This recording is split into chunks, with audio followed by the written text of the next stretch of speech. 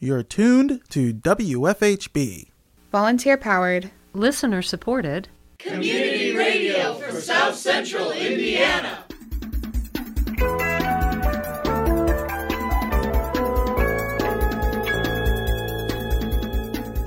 Good afternoon. Reporting remotely for WFHB, this is Don Guerra.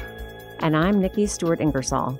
This is the WFHB local news for Monday, January 31st, 2022. Later in the program, WFHB correspondent Abe Shapiro speaks with Haley Moss, Florida's first openly autistic lawyer, in our new weekly segment, Disability as Ability. More in today's feature report. Also, coming up in the next half hour, we have some coverage on voting sites from the Monroe County Election Board. More in your daily headlines.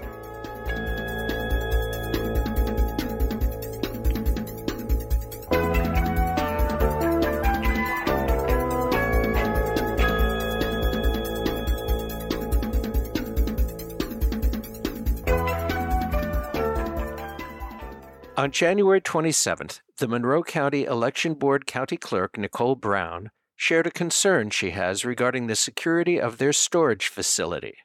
The only thing that I would say is that we did get an unusual call from the owners of the storage facility in Ellettsville that someone had contacted them requesting to know what was in our storage site.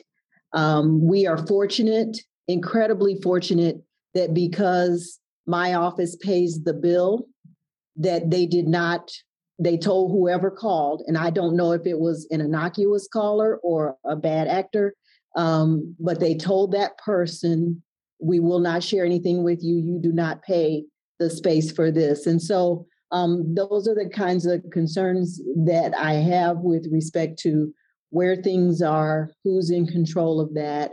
And so I just wanted to bring that to the board's attention that I did learn of that call and just make sure that it is in the record that I have concerns about that. Board member Donovan Garlitz discussed the buildings that he has reached out to. He said that 4 out of the 5 responded. However, they said they would prefer to have the equipment taken down nightly. Clerk Brown responded saying that she doesn't have many other options if these sites do not work out. I think I've said on a previous meeting, by the time I was looking at places that had to look at places that we actually use on Election Day, I think I told you that it had been recommended that we not use places that we use. I kind of ran out of options and had to start thinking about some things that, at least as you said earlier, we already know are ADA compliant. We already have history with them. And so perhaps they would be generous and allow us to use those, for a little bit more time than Election Day. I bring all of that up to say, I really am out of options to recommend to the board if we cannot make these work. Gartlett said that although the sites were not optimal, Clerk Brown has done her due diligence to make the voting sites work for everyone. Okay, well, Nicole is right. People will come to Election Central to vote. They'll come and they'll argue with you, and that's right there. I have to have a person basically standing at the door saying, no, you don't vote here anymore. If you do all your voting at Napa, then we can do all of our work at Election Central. If we take Napa and do voting and Election Central and do voting, then I will have to move to the Showers location to do my part of the election. Does that make more understanding? And then there's also the question is, how much of Election Central are you going to use for early voting? Because if you use too much, then I still have to worry about overseas and having people in there. Our elderly people this year do not want to sit as close as we had them last time. We're going to get some pushback. We didn't know what we didn't know at the last pandemic, but now that people know, they're not going to want us to cram them together. Last time we put 2 people at one table for the e-poll books. I don't think that's going to be possible this year. They're going to want one table all to themselves. So you're also dealing with those questions too. If we keep it Napa, then how do we utilize Election Central? If you have both locations, I'll gladly go to Showers, but you're still going to have to refigure Election Central too. President of the board, Shruti Rana, agreed, saying that Brown's work has made sure that the voting sites are all accessible and in compliance with ADA requirements. Garlitz acknowledged that they are running out of time to make a decision on the voting sites and motioned that the election board use the Napa building as the sole in-person voting location for the primary and general elections, and the Johnson Hardware building for mail-in votes. Brown said that to avoid confusion, she would prefer to use the North Showers building for mail-in votes, with both the Napa building and Election Central for voting central locations.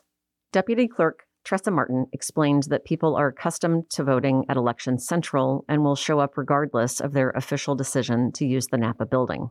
Rana explained the importance of keeping things clear to make voting as easy and accessible as possible. My feeling from all of that is any little barrier that comes in has a dampening effect on voting, right? So if people have to turn around and do something, even if it's as simple as walking across the street, you will just lose people, right? Or if they have to wait an hour versus 15 minutes, or even half an hour versus 15 minutes, again, people will just walk away and you lose people. And, when I was doing some of that here, there was a couple of things where I would see people come to the front entrance of a school, but the voting entrance was the back entrance, and they would just walk away and not go around to the back, right? And most of those people who leave, they make all the effort to show up to vote, they go wherever they're supposed to. And even if it's just they didn't know that they were supposed to walk around to the back or something, they leave and they don't come back, right? So they never end up voting. And so I just, when I think about these things, I want to make it as easy as possible. I think one of the big factors in access to voting is just making it as easy and simple as possible. The board voted to utilize the Napa building as the in-person voting site for both the general and primary elections, and to have the Johnson building open for the final 2 weeks of voting. The board voted to approve the motion unanimously.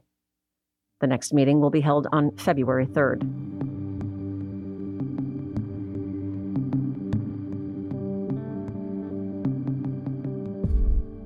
Up next, WFHB correspondent Abe Shapiro speaks with Haley Moss, Florida's first openly autistic lawyer, in our new weekly segment, Disability as Ability. This is part 1 of the interview.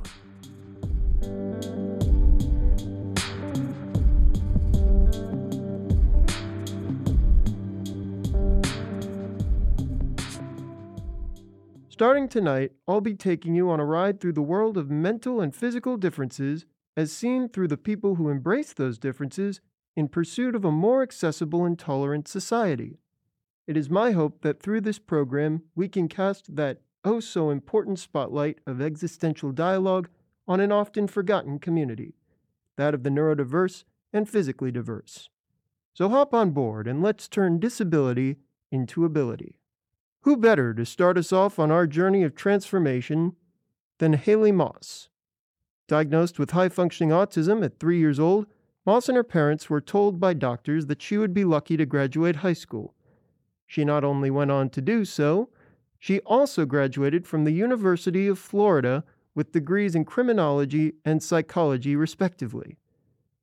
After graduating from the University of Miami Law School in 2019, Moss was sworn into the Florida bar as the first openly autistic female attorney. We turn now to part 1 of our interview. I just wanted to start off by asking a general question here, which is what really brought you to the field of social advocacy?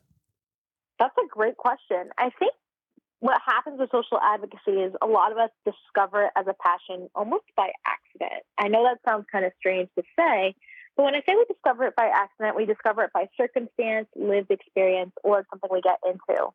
So what happened with me is I got into disability advocacy in particular when I was a teenager. I had no interest whatsoever. I knew nothing about advocacy.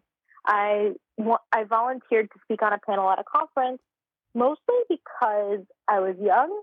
I wanted to give back, and said conference was in Orlando, Florida. If you have never been to Orlando or aren't very familiar, it is very, very close to Disney World. So when you are a young person, the idea of going to Disney World and volunteering a little bit of your time is pretty appealing. And when I was on this panel as a young person, I was about 13. I was the only girl. I was the youngest one. And a lot of the questions from the audience happened to be directed at me because of that experience. And I was very aware of the difference that I was making. And that was how I got connected with my publisher and all sorts of other things as a young teenager. And my life has never been the same ever since. No, I definitely imagine that was a really life-changing experience for you.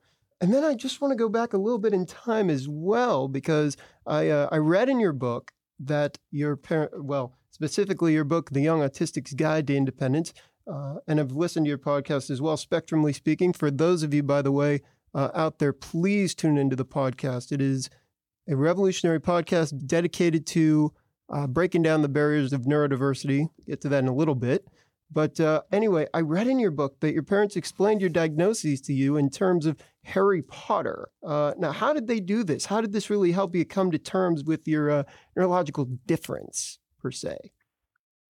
I'm so glad you want to talk about this. My parents told me I was autistic when I was 9 years old, and I was really into the Harry Potter series at that time.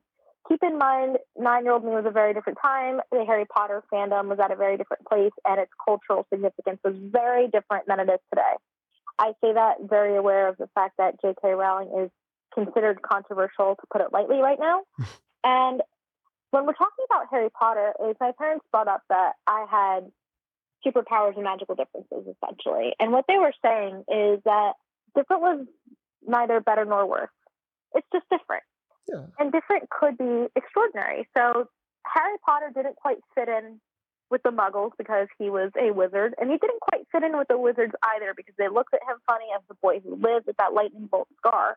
But he was the hero of the story, and he was still respected. He was still able to be included, all sorts of things like that. And that gave me, as a 9-year-old who was obsessed because the first movie just came out, a very different look on how I saw myself. So I didn't think of myself as weird or different, as I know so many young autistic people do. I just thought that I was really cool and other people just didn't understand me. So thereby gave me that framework to understand why I was the way I was, and that I was just fine the way I was. Like, I didn't have to be somebody else to be liked or fit in, and that I had my own sort of magic within me. And that was something that was really affirming, I think, as a young person, and realizing that I never thought that I was broken, as I know many young people with neurological differences and disabilities often feel that something is wrong with them, or they're broken, or they're a failed version of normal. That was something I've never felt. And I think a lot of that does come from the way that my parents raised me, that they talked about my disability, and also the way that they explained it to me, and that I had that knowledge once they determined it was appropriate for me to know, and that I had a level of understanding that I would get what was going on. Absolutely. And so I know, of course, Harry Potter, he learned a great deal more about his special powers through going to Hogwarts and whatnot. What would you say some of those powers were? I know that in the media and in general, individuals who are neurologically diverse tend to have different, or I would say are somewhat stereotyped, especially having read in your book as well, Great Minds Think Differently, that neurologically diverse individuals tend to be stereotyped as these mathematical geniuses who can solve things at the drop of a hat.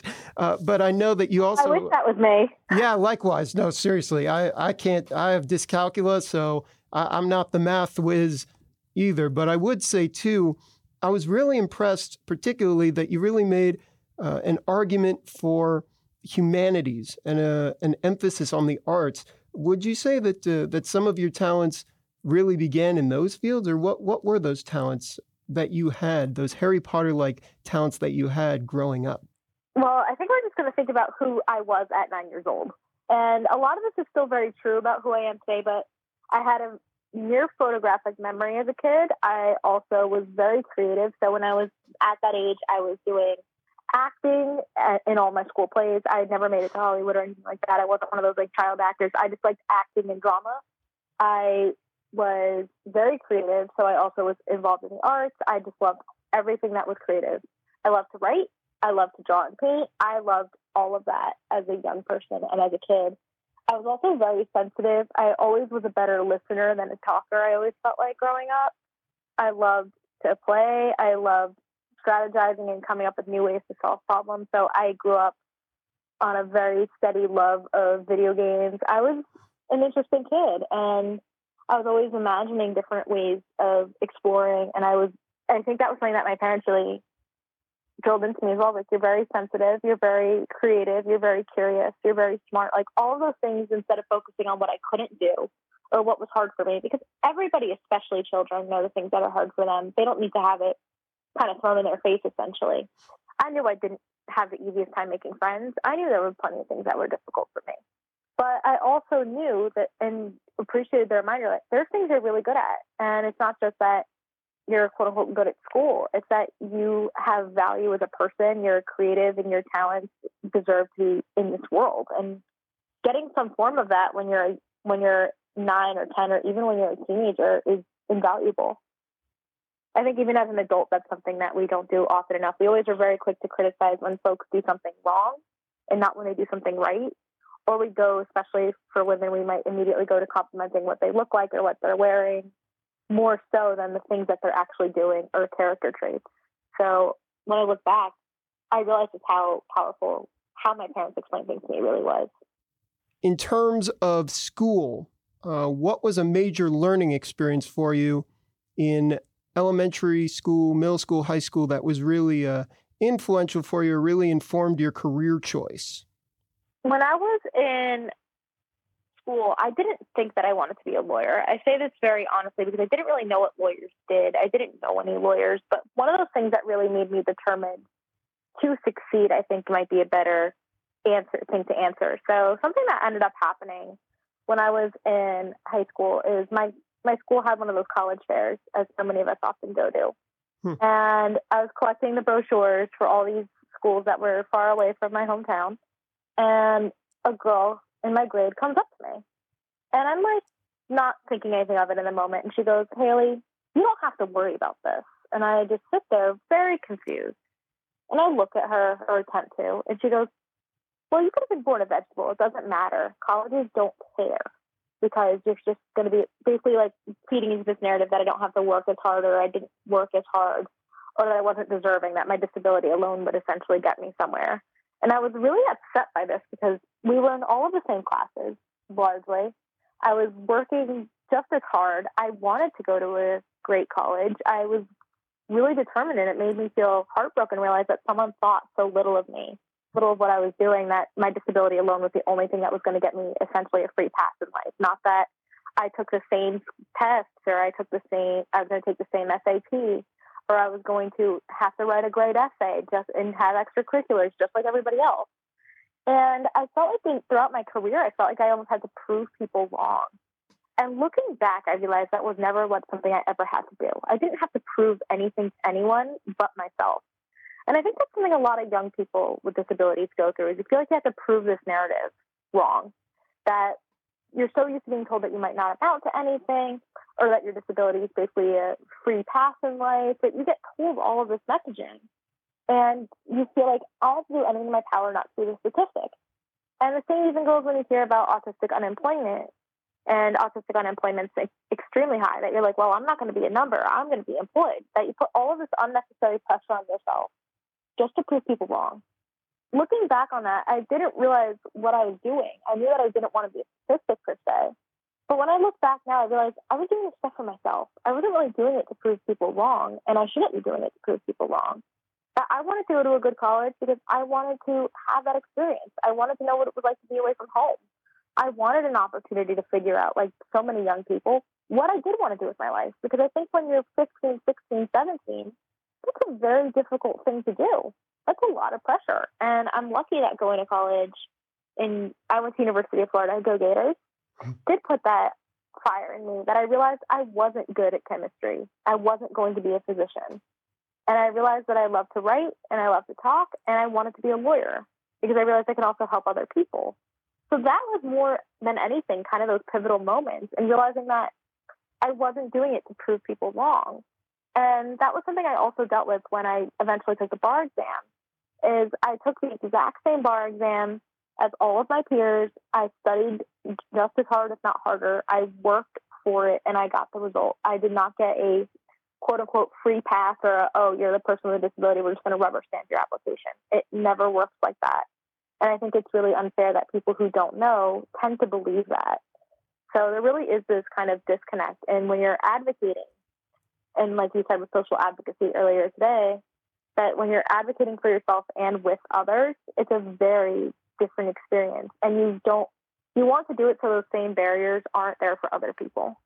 This has been part 1 of our interview with author and disability attorney Haley Moss. Tune in next week to hear the second part of our interview on Disability is Ability on the WFHB Local News. I'm Abe Shapiro. Live and learn.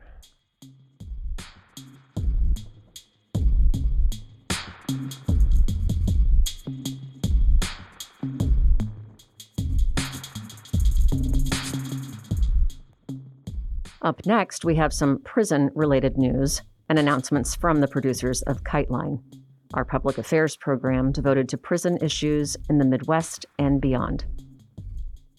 KiteLine airs each Friday at 5:30 p.m. on WFHB. The program is available online at wfhb.org or wherever you get your podcasts.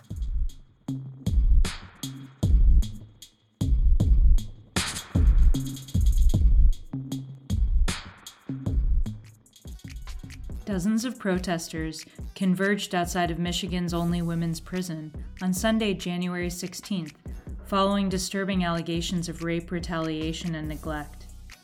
2 former employees of the Michigan Department of Corrections say they've witnessed a culture of rape punishment at Huron Valley Correctional Facility in Pittsfield Township, about 40 miles west of Detroit.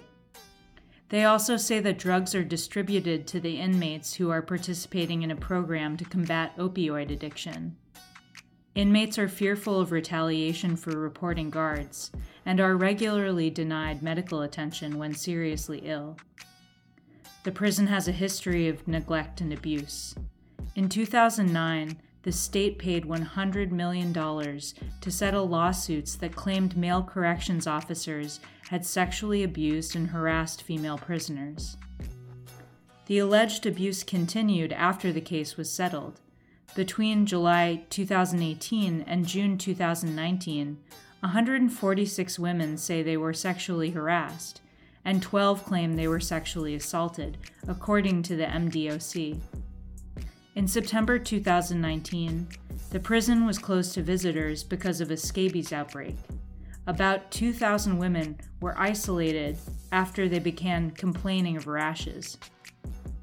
A class action lawsuit filed in September 2019 alleged a host of problems, including overcrowding, poor ventilation, and leaky roofs that had contributed to chronic mold that was making inmates sick. Since the COVID-19 pandemic began in March 2020, 1,046 inmates have tested positive and 4 have died, according to the Michigan Department of Corrections.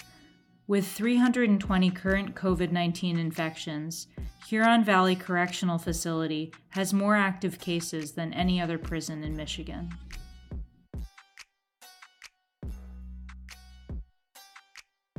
After serving 27 years in prison for crimes she did not commit, 74-year-old Joyce Watkins of Nashville was exonerated this month, her convictions in the murder and sexual assault of her 4-year-old grandniece overturned. Watkins, along with her then-boyfriend Charlie Dunn, had been convicted in 1988 of first-degree murder and aggravated rape and the death of her niece Brandy, but were both granted parole in 2015. Dunn, who died in prison before his release, was exonerated that same year.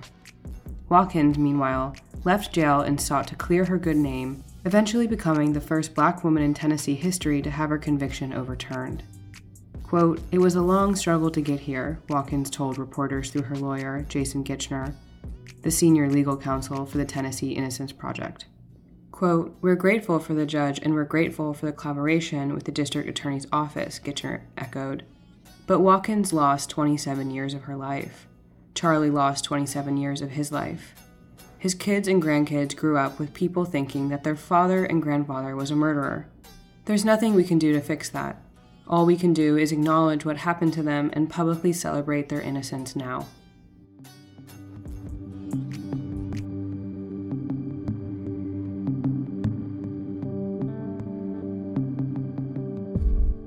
Support for WFHB Local News is brought to you by MPI Solar, a Bloomington business specializing in solar hot water, solar electricity, and solar hot air systems. MPI Solar designs and installs solar power generation systems that encourage independence and individual responsibility. More information online at mpisolarenergy.com.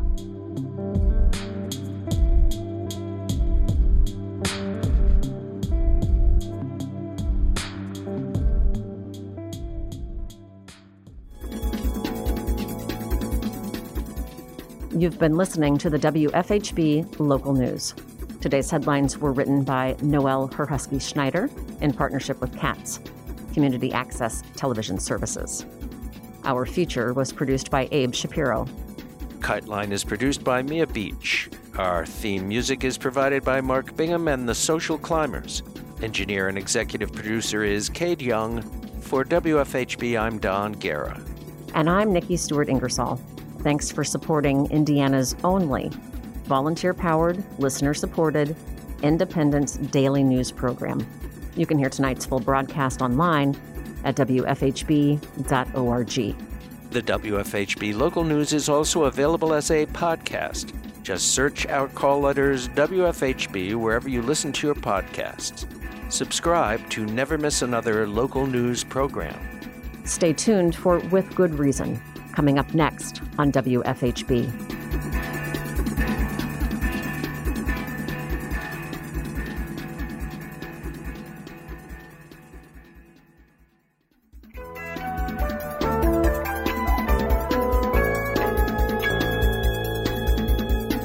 You've been listening to the WFHB Local News on WFHB Community Radio. Our news is written and reported by volunteers working to provide local news, cover local issues, and strengthen our local community. We invite you to participate. You may submit questions, comments, and story ideas to news@wfhb.org.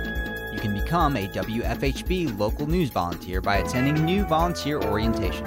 Feel free to check out the WFHB Local News Archive at wfhb.org to find newscasts, individual stories, and catch a live feed of the WFHB Local News. We are local, longer.